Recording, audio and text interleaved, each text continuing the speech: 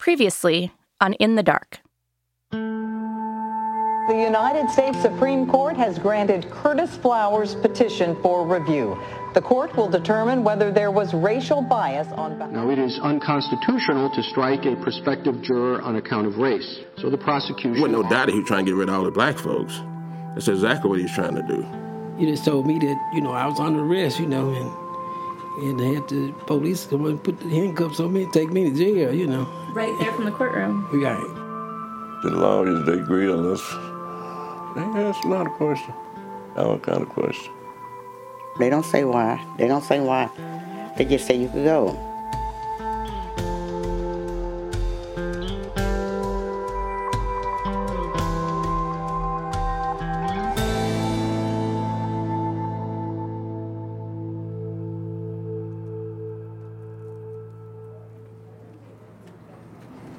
Group 9 passengers are welcome aboard E13 to DC.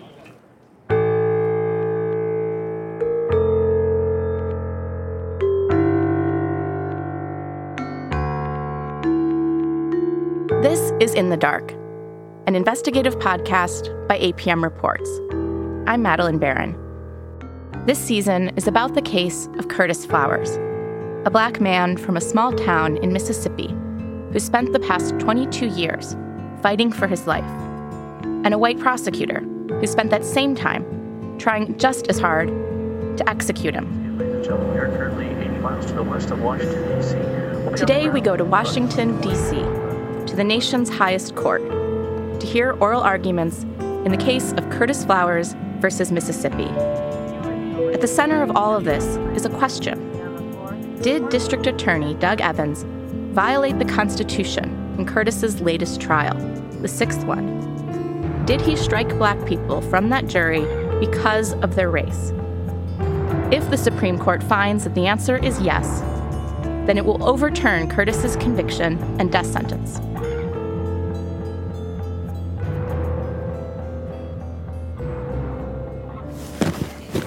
Okay, we're here. The Supreme Court. Let's do it. March 20th.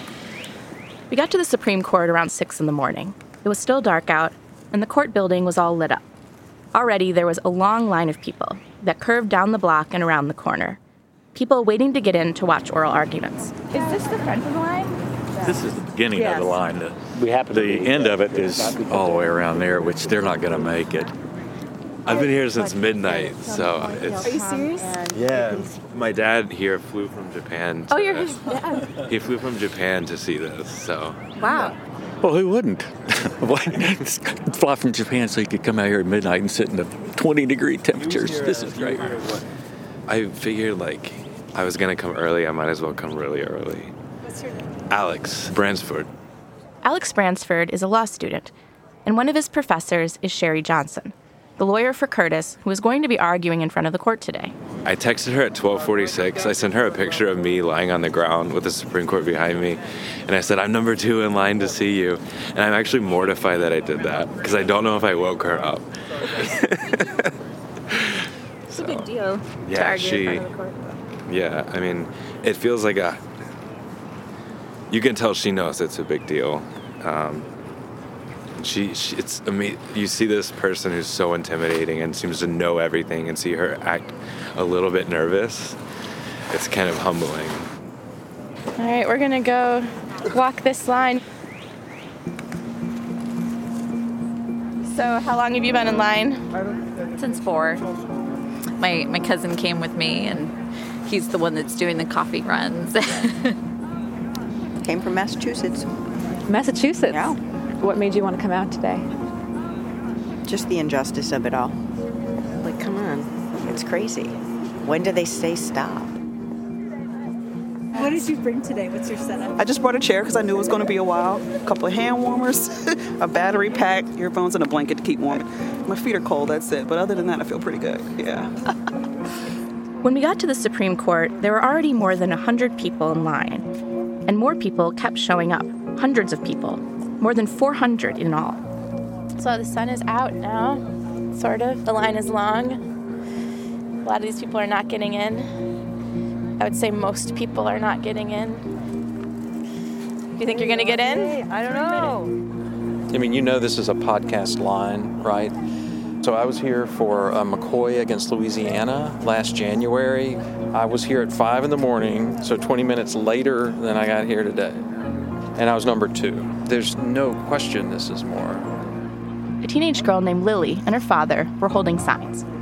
So there's a picture of Curtis, and then under the picture it says Free Curtis. So, yeah, my dad made it the other day, and so we decided to bring it up. And we also made T-shirts that also say Free Curtis to, give it out to anyone that wants one. I'm wearing one. So what made you want to make the shirts? Well, I've been writing Curtis since June, and when you guys announced the trial would be here, I was like, oh, well, I feel like I want to, show my support for him because he can't be here. So what do you think's going to happen? I don't really know. Honestly, I mean, it seems really egregiously wrong, and so I hope that they recognize that. I am going to be watching the questioning from Justices Roberts and Kavanaugh. I think those two have been the swing votes in some of the cases that have come out recently, with them siding with the liberals. What do you hope will happen? Like everybody else, that the court will decide by June to overturn his conviction. Hopefully. I'm optimistic.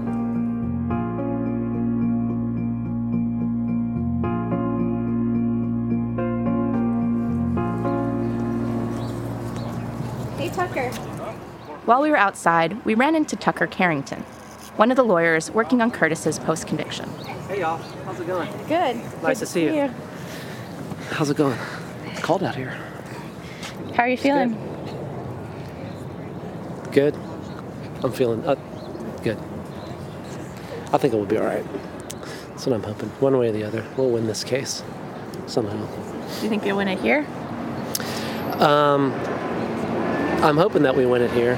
It'd be easier that way. But I feel confident. One way or the other, one of these days. Since the press is starting to go in, Yeah. we're going to go in. Okay. All right. Samara and I had press passes, so we didn't have to wait in line.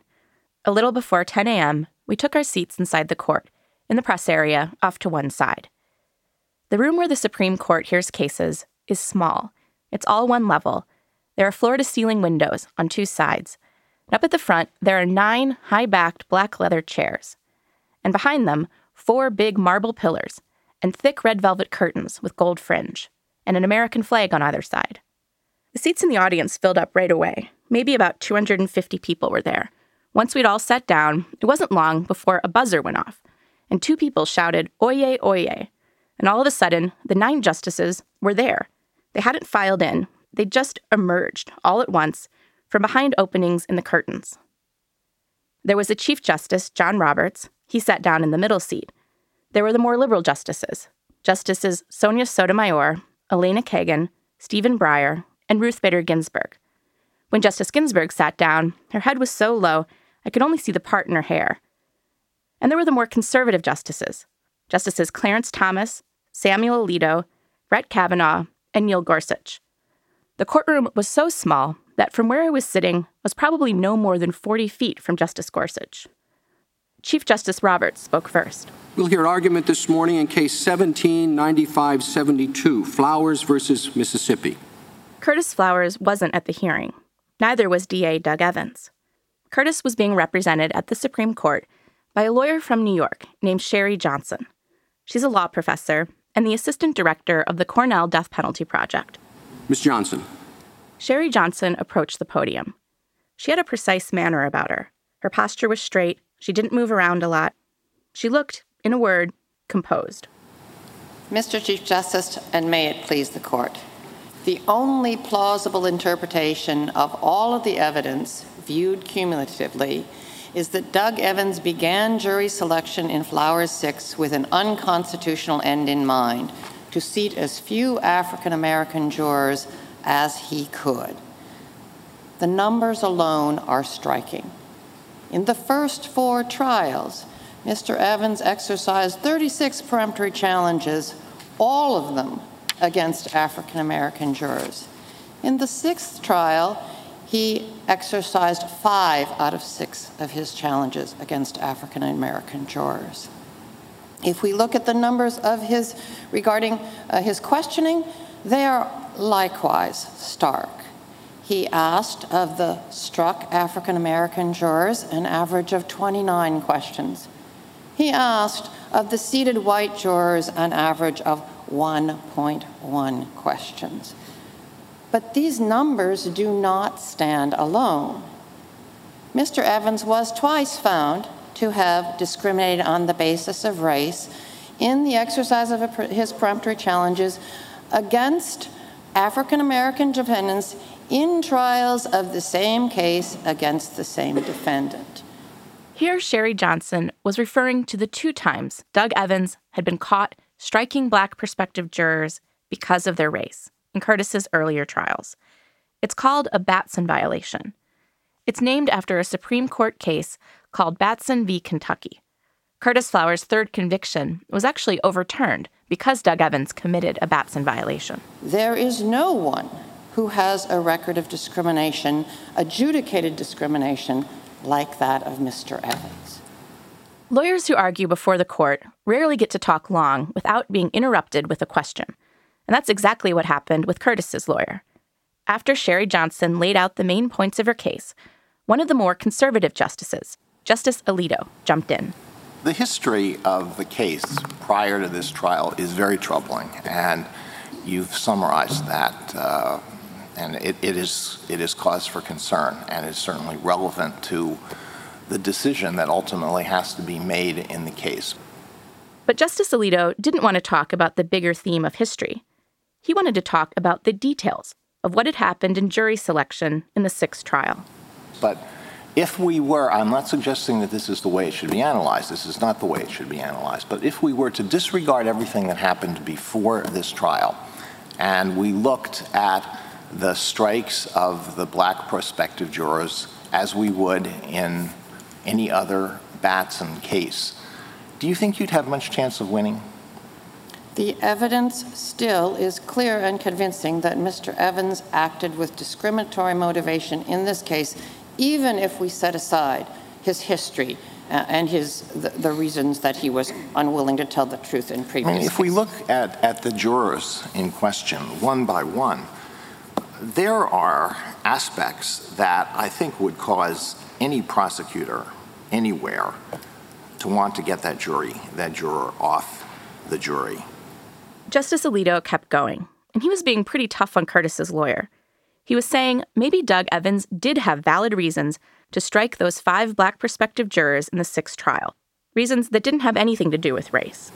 There's a juror who said that she couldn't view the evidence objectively. She couldn't make a decision based just on the evidence. There's one who said that she, because of her acquaintance with members of the Flowers family, she would lean toward the defendant. Another one who admitted that she made a false statement on her juror questionnaire because she'd say anything to get off the jury. Do you think those are Batson claims that would likely succeed if this troubling history had not preceded this case? This court has demanded a sensitive inquiry into all of the circumstances that prove racial discrimination. And again, even setting aside his history, there are many circumstances here that suggest racial motivation. In her briefs to the Supreme Court, Johnson told the court that Doug Evans treated Black jurors differently from white jurors. She said Evans asked Black jurors more questions, a lot more questions. There's a phrase for this: disparate questioning. And the court in earlier cases has found that disparate questioning can be evidence of racial discrimination. The thinking is that if you're a prosecutor and you're looking to strike Black people from your jury, one way to do it and get away with it is to just ask Black people a lot of questions. Because if you ask potential jurors enough questions, eventually they'll say something that you could use to strike them. And can I ask you about the disparate questioning? This is Justice Elena Kagan. She was appointed by President Obama. Because you referred to something which struck me as I read through all of this.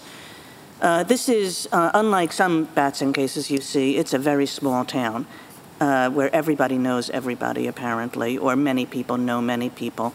And it's a largely segregated town where you might think that African Americans knew more African Americans than they would whites or vice versa. So does that account for some of the differential questioning? In other words, just sort of looking at the environment and saying, I have to push more on whether X knew Y, because given the circumstances of the town, X might very well have known Y. The Mississippi Supreme Court said that it accounted for some of the differential questioning, and I think that's correct. There are more African American jurors who report relationships with defense witnesses or the defense family members. But there are five white jurors who report such relationships and whom the prosecutor did not ask questions about those relationships. Like Larry Blaylock, a white man who was called for jury duty in Curtis's latest trial. Blaylock knew a lot of people involved in the Flowers case. He knew victims and witnesses. He was good friends with the DA's lead investigator. And he had a cousin who committed murder and had been prosecuted by Doug Evans. Blaylock told us he figured he'd be struck for sure, and yet he ended up on the jury. Blaylock thought that was odd, and so did Justice Sotomayor. I found it strange, but maybe you can, or unusual, I should say, not strange, unusual, that there were some white jurors who had people accused of crimes in jail, relatives accused of crimes in jails. Were there any questions about how that affected those white jurors? No, there were no questions about that at all. If the Supreme Court is going to find in Curtis's favor, they need to find that at least one of the 5 African Americans struck from the jury in Curtis's 6th trial was struck because of race. The court doesn't need to find that all 5 black prospective jurors were struck unconstitutionally. Even just one juror would be enough. So Justice Alito asked Sherry Johnson what her strongest strike was. In other words, the one that she thought was the most obviously egregious. What is your strongest strike? I think the clearest case is that of Carolyn Wright. Carolyn Wright was a black woman who was called for jury duty in Trial 6. In many ways, Wright seemed to be a good juror for the prosecution. She'd written on her jury questionnaire that she was strongly in favor of the death penalty. She had an uncle who worked as a prison guard and had been the victim of a violent crime. But Doug Evans struck Carolyn Wright from the jury. When he was asked for his reasons, Evans said he struck Carolyn Wright because she'd been sued by Tardy Furniture after the murders for an unpaid bill. Did he even ask Miss Wright how she felt about that suit and whether it would affect her in this case? That's Justice Sotomayor.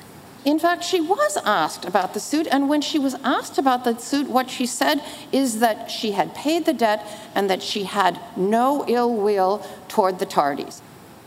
Doug Evans also said he struck Carolyn Wright because she worked with Curtis's father at Walmart. But isn't it true she also worked with the defendant's father? This is Justice Alito. She worked in the same location as the defendant's father. She worked in the same store. She worked in the same store. The world's smallest Walmart. That's what the trial court described it as. But it is important to notice that when she was asked, does he still work there? She didn't even know if he still worked there. Justice Sotomayor was also interested in Carolyn Wright, but she took it a step further. She wanted to compare Carolyn Wright with another woman in the jury pool. Compare her with Pamela Chasteen. Though that comparison is the one that I'm most interested in. Pamela Chasteen was a white woman who was called for jury duty in Flowers' 6th trial. And Chasteen wasn't struck by the prosecution. Pamela Chasteen got a lot of attention from the justices in oral arguments. And the reason for that was, in some ways, she didn't seem all that different from Carolyn Wright, the black juror who was struck. Chasteen also knew the Flowers family, as Curtis's lawyer explained to the court. Juror Chasteen worked as a teller in a bank where all 5 of them came, and she waited. Said that she knew the father as well. Yes, she knew the father and the mother and 2 sisters and a brother. So white juror Pamela Chasteen knew the Flowers from helping them at the bank where she worked. And the black juror Carolyn Wright, who was struck, knew Curtis's father, Archie Flowers, from working at the same Walmart. Justice Ginsburg spoke up. That relationship of a bank teller to someone who comes to make a deposit, different from someone who is a co-worker and it would encounter someone in the work setting on a daily basis? It is a different relationship, or it could be a very different relationship. We can't actually even know the closeness of either relationship unless there was inquiry. But Doug Evans did not make that kind of an inquiry. Indeed, what he said to Juror Chasteen is, and that was a purely professional relationship. He didn't ask whether she had a close relationship, whether she was worried. He instead presumed, reassured everyone that she did not. The During oral arguments, each side gets 30 minutes to talk, including the questions from the justices. It wasn't until about halfway through Curtis's lawyer's time that the Chief Justice, John Roberts, asked his first question. This was the moment everyone was waiting for, to see if Chief Justice Roberts would give any kind of clue as to how he might vote. Because if Curtis was going to win, he would need the vote of at least one conservative justice. And the Chief Justice, based on his record, seemed like he might be the best bet. I mean, of course, as my colleagues have recognized, the case is unusual because you have the extensive history, and I think that's probably why the case is here for review. And I'm interested, because obviously the rule we adopt will apply in other cases, how far your argument that we need to look at the past history is pertinent. What Chief Justice Roberts is getting at is that the lower courts in this country look to the Supreme Court for guidance on how to make decisions. So if what the court says in the Flowers case isn't clear, that could create a lot of confusion. If the prosecutor had one Batson violation in his 30-year career 20 years ago, is that something that should be brought out and pertinent in the assessment of the current Batson challenges? Chief Justice Roberts was saying it's clear the history matters. The question is, how much? Curtis's lawyer, Sherry Johnson, told Chief Justice Roberts that in his hypothetical, that kind of really old Batson violation would be worth considering, but it wouldn't be as relevant as the history in Curtis's case, where the same prosecutor had committed Batson violations more than once across multiple trials in the same case. So I think when we conduct a sensitive inquiry, we look, as we would in a criminal case, we look at how recent a fabrication has been, whether it's on a relatively similar matter, whether the person has the same motive. So a case that occurred 30 years ago would be very different in terms of motive. It also would be quite different in terms of the established law of this court. So someone who violates Batson before it's announced, or someone who violates Batson immediately thereafter, that's less probative than someone who has done so repeatedly. So what is the rule you would have us adopt as a general rule, not just in a particular case as extreme as this one? The general rule is a rule that you have already adopted. Johnson was telling the court that they didn't need to create a new rule. They didn't need to announce some big shift in legal interpretation. All they had to do was correctly apply Batson, a rule they already had. And it makes sense that Curtis's lawyer would say this, because her job isn't to rewrite the law, it's to win the case for Curtis. And the easiest way to do that is to say, you don't need to create a new rule to overturn this conviction. The law is already clear. All you have to do is apply it. With the court's permission, I will reserve the rest of my time for rebuttal. Thank you, counsel. After the break, the state takes its turn. Now it was the state's turn. The state was being represented by a man named Jason Davis. He's a lawyer from the Mississippi Attorney General's office. He's not the Attorney General himself. That man's name is Jim Hood. He's actually running for governor right now in Mississippi as a Democrat. Jason Davis got up and stood at the podium. He's a tall guy, well over 6 feet, but as he stood at the podium, he slumped forward a bit. Mr. Chief Justice, and may it please the court. Right away, Jason Davis conceded a pretty big point. The history in this case is troubling. But the history is confined to this case, and as Mr. Chief Justice pointed out, it is unusual.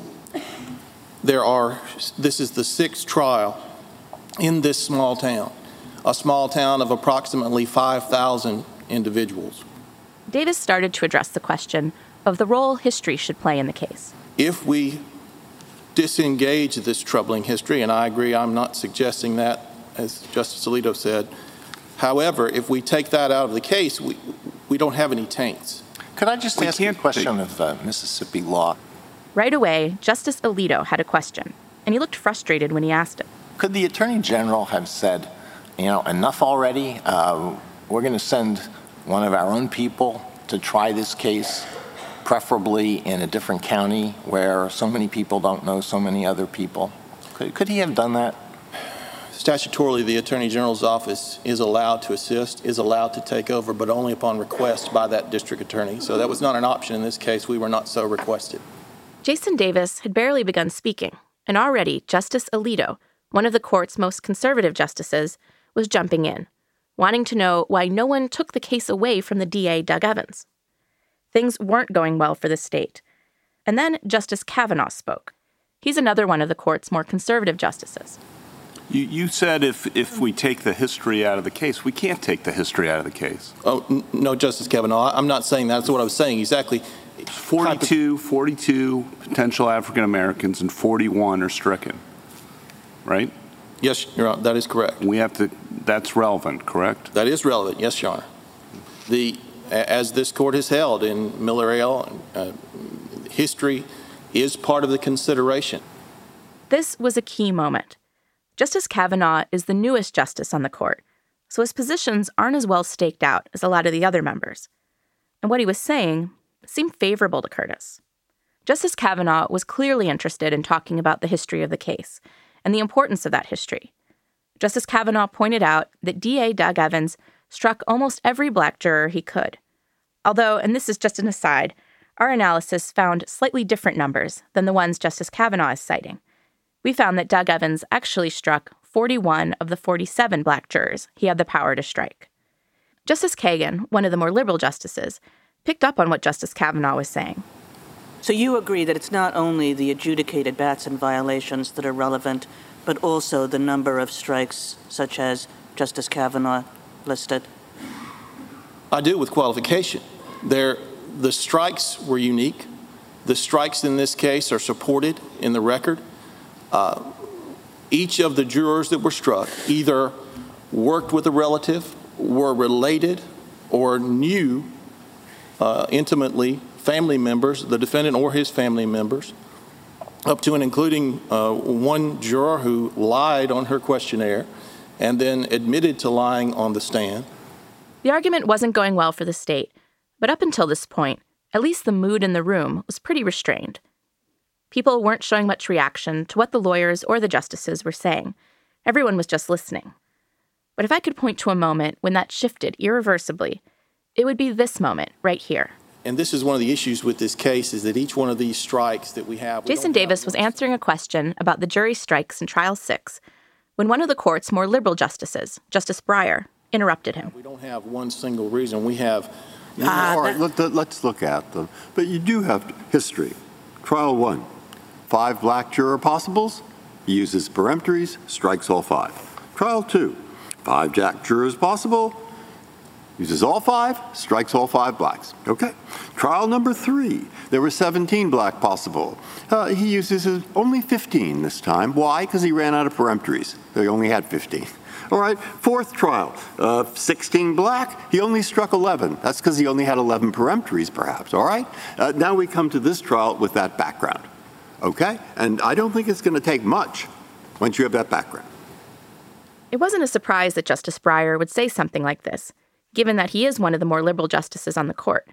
But it had an effect. People started stirring in their seats and glancing at each other, like something was about to happen. What Justice Breyer seemed to be saying was, look, given all this history, it's not going to be hard to convince me that the prosecutor violated the Constitution in the latest trial. And Justice Breyer kept going, right into the facts of jury selection in the 6th trial, and back to the jurors, Carolyn Wright and Pamela Chasteen. So now let's look at one black juror, one white one, potential. Okay, let's call them 1 and 2. Both are women. Both are in their mid-40s. Both have some college education. Both strongly favor the death penalty. Now, the potential black actually has a brother serving as a prison guard. Now, you would have thought that might have favored the prosecution in the prosecutor's mind. Okay, so that's one difference. I don't think that cuts in your favor. Then, have they ever had anybody arrested? No, neither has. And do they know people in the case? Yeah. They each know something over 30 people. Same. Now, is there a connection with the Flowers family? Well, the black juror did, in fact, possibly work at some distance, we don't know quite what, with the father at Walmart, and the white one knew his father, mother, sister, cousin through her work as a bank teller. And then we get the last thing, which the Mississippi Supreme Court thought was so crucial, is that the black potential juror was sued for overdue credit, and maybe she paid the garnishment of $30, I don't know. But the white juror had been a friend of the victim's daughter in high school. Okay, there we have potential black, potential white, and we have the whole background. Now, looking at that, you tell me, what was the difference as to why he could strike if that background, Carolyn Wright, the potential African-American juror who was number 4, and Pamela Chesterton, the potential white American juror who was number 17. What's the difference? What's the difference given all those similarities? Juror 14, Carolyn Wright, was struck because she was sued by Tardy. Yeah. Juror 14, Carolyn Wright, worked with the defendant's father, Archie, at Walmart. Yep. The distinction would be... Wait, you didn't add that juror number 17 had been a friend of the victim's daughter in high school and also knew Flowers' father, mother, sister, and a cousin through her work as a teller at the bank. Wright's relationship with the father was a work relationship, an employee-employee relationship. Chestine was a bank teller, admitted that she just saw them coming in through the bank. So this was an employee and customer relationship, which the Mississippi Supreme Court made a distinction. In other words, it was closer, the first relationship. Well, and the record, when I read that, will bear out that the first one really was a closer relation than seeing them every week or whatever as a bank teller. Well, the record, will it say that? I don't think it will, because I think they said, well, how closely physically did you work with the father? And there was no answer to that question. The record will bear out that the district attorney only struck those individuals that worked with members of his family, and that was consistent. Okay, so that's the reason. The distinction is when I go back in the record, I have to say, knowing Flowers' father, mother, sister, cousin through the work as a bank teller is not a good reason for striking somebody, but working with Flowers' father at some unknown distance at Walmart is. And that's the crucial difference I will find. There is a difference there, but is there anything else? Because after all, I have the history, plus now I've narrowed it down. That's why I asked. I've narrowed it down to that being the difference. Again, Justice Breyer, I would also say that one of the differing things was that she was sued by Tardy, yes, which was a theme with at least and one so I other. also should look at that and then decide whether that really is more significant than the fact that number 17 was friends with the victim's daughter in high school. You know, sometimes you're friends with your high school pals you don't forget. So those are the two things I should look at. Is there anything else? I think that's enough, Your Honor. Well, I do too. In many respects, Mr. Davis. Jason Davis was in a tough position. He couldn't dispute the record in the case, that Doug Evans had been found twice to have violated the Constitution in jury selection in the earlier Flowers trials. That had already been decided. And Jason Davis knew that the Supreme Court had already found in earlier cases that the history of a prosecutor matters. So he didn't really have much choice but to concede that Evans had a history of discrimination and that history matters. Perhaps sensing weakness in the state's case, the other justices pounced. Justice Sotomayor brought up other misconduct on the part of Doug Evans in the Flowers trials, misconduct that the Mississippi Supreme Court had cited when it overturned Curtis's previous convictions. Weren't there 2 cases that were overturned or in which prosecutorial misconduct, at least the first, was overturned on prosecutorial misconduct? They didn't even reach the Batson challenge. Yes, Your Honor. But doesn't that tell you something about this man's passion for this case? I don't even need to call it anything else, but doesn't that tell you how you should be looking at this case? I can't speak to his passion for the case, Your Honor. I can speak to his pursuit of conviction in this, in the sense of the 6 trials, in which there were. But he didn't. I understand he didn't ask the Attorney General to step in, which he could have, to prosecute the case. Justice Sotomayor is a former prosecutor. So is Justice Alito. And both of them seemed incredulous that Doug Evans was still allowed to try this case. They wanted to know whether the AG's office had ever tried to intervene. Here's Justice Alito. I'd say in this case, because of the unusual and really disturbing history, this case just could not have been tried this 6th time by the same prosecutor. That you just cannot, in light of the history, you just can't untangle what happened before from the particular strikes in this case. But again, Your Honor, hindsight's 20/20. I was not involved in any consideration on that. Had I been, it might have been a suggestion of mine that be the case, but that wasn't. Experts who had gamed out what might happen in oral arguments had told us that the justice to watch would be the Chief Justice, John Roberts. That Roberts, of all the conservative justices, would be the one who'd be the most likely to say something that would indicate some sign of support for Curtis Flowers. But it wasn't Chief Justice Roberts who did that. It was the newest justice on the court, Brett Kavanaugh. In Batson, we held that a prosecutor cannot state merely that he challenged jurors in the defendant's case of the defendant's race on the assumption or his intuitive judgment that they would be partial to the defendant because of their shared race. That was really the critical sentence in Batson, and the dissent disagreed with that. The critical change. You can't just assume that someone's going to be favorable to someone because they share the same race. And then Justice Kavanaugh asked what was arguably one of the toughest questions the state got. And when you look at the 41 out of 42, how do you look at that and not come away with thinking what was going on there was what the dissent in Batson said was permissible, but the majority said was not permissible, that there's a stereotype that you're just going to favor someone because they're the same race as the defendant? I respectfully, in this case, in no way agree that there was some prior determination made by the district attorney that because of this person's race, they were not going to be favorable. Again, this case has spanned some 23 years now in this small community. One of the inherent problems... I guess I don't understand how you can say this. Justice Kagan interrupted. In this case, there were 3 adjudicated Batson violations. 2. Okay, 2. 2. The Flowers 3 and Flowers 2 both had adjudicated Batson issues. That the trial court was aware of that was evident. The same trial judge presided over the 5th trial. Jason Davis was talking about the trial judge, Judge Joey Loper.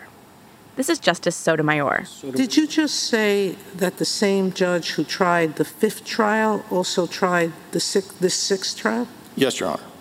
And wasn't he the judge that ordered Mr. Evans to prosecute the sole holdout juror in the 5th trial? That juror was James Bibbs, a black man who'd held out against voting for guilt in the 5th trial. After the trial ended in a hung jury, he was arrested for perjury on Judge Loper's order and led out of the courtroom in handcuffs. The case against Bibbs was later transferred to the AG's office and then dismissed. The legal term for this is null prost. And didn't Mr. Evans do that And the Attorney General take over the case and say there was no basis for that prosecution? There were 2 jurors that were bound over to the grand jury on the basis of perjury. One pleaded guilty to that, and the other was null prost. Again, and that was handled by the Attorney General's office, not my division, but another. But I think the Attorney General null prost because there was no basis for that prosecution. I don't know if there was not a basis. I just know that it was null prost. Toward the end of the state's time, Justice Brett Kavanaugh looked out at the audience assembled in the room.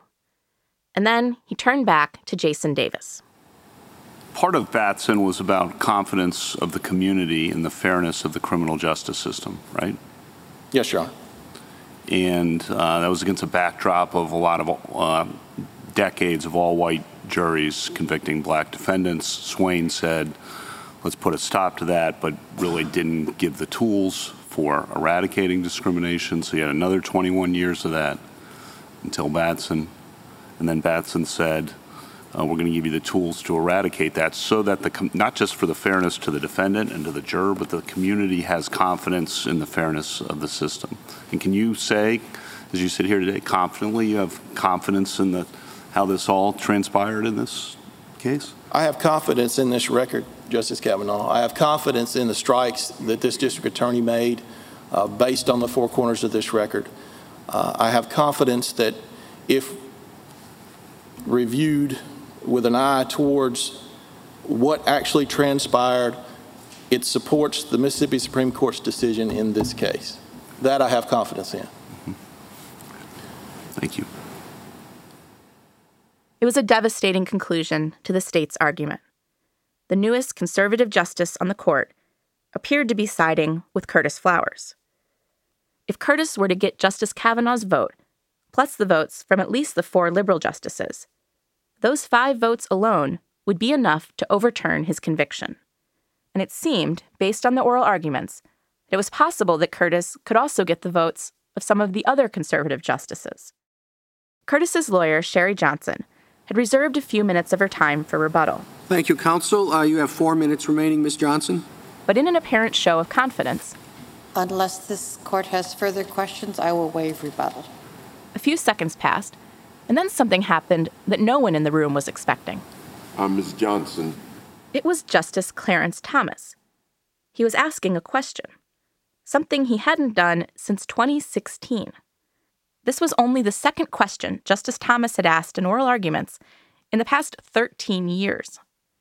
It seemed as though everyone in the room rose out of their chairs a bit to make sure that what we were all hearing was actually happening. A question from one of the most silent justices in the court's history. Would you kind enough tell me whether or not you exercised any peremptories? I was not the trial lawyer. Well, were any peremptories exercised by the defendant? They were. Justice Thomas wanted to know not about the state strikes, but about the strikes by the defense in Curtis's latest trial. And what was the race of the jurors struck there? She only exercised peremptories against white jurors. But I would add that her motivation is not the question here. The question is the motivation of Doug Evans. At this point, Justice Sotomayor jumped in, apparently to help Curtis's lawyer explain why the defense only struck white people from the jury. She didn't have any black jurors to exercise peremptories against, except the first one. Except the first one. Curtis's defense used strikes against white people because by the time it was their turn to make their strikes, the district attorney, Doug Evans, had already struck almost all the black people from the jury. There was only one black prospective juror for the defense to strike. Everyone else was white. Sherry Johnson wrapped up. When all of the evidence in this case is considered, just as in Foster versus Chapman, the conclusion that race was a substantial part of Evans' motivation is inescapable, and the Mississippi Supreme Court's conclusion to the contrary is clearly erroneous. Thank you, counsel. The case is submitted. And with that, oral arguments were over.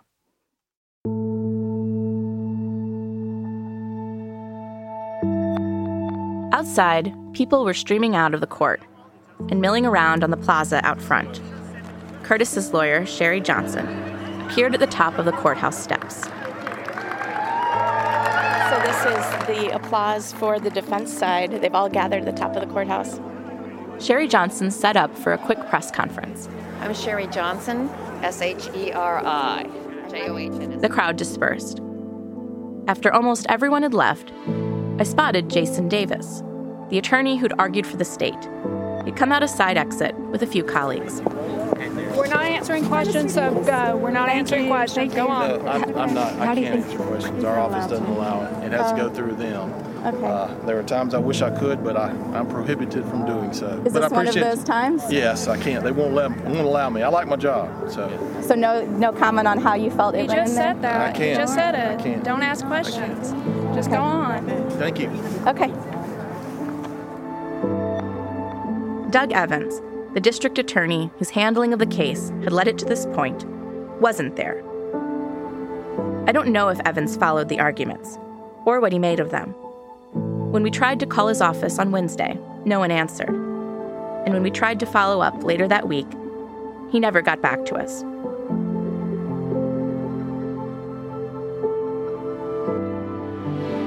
So now, we wait. The Supreme Court is expected to announce the decision by the end of June. As soon as it does, we'll bring you a new episode.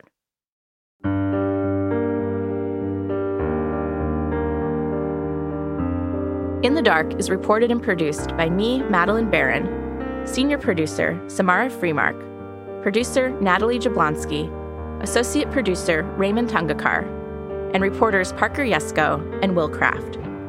In the Dark is edited by Catherine Winter. Web editors are Dave Mann and Andy Cruz. The editor-in-chief of APM Reports is Chris Worthington. Original music by Gary Meister and Johnny Vince Evans. This episode was mixed by Corey Schreppel.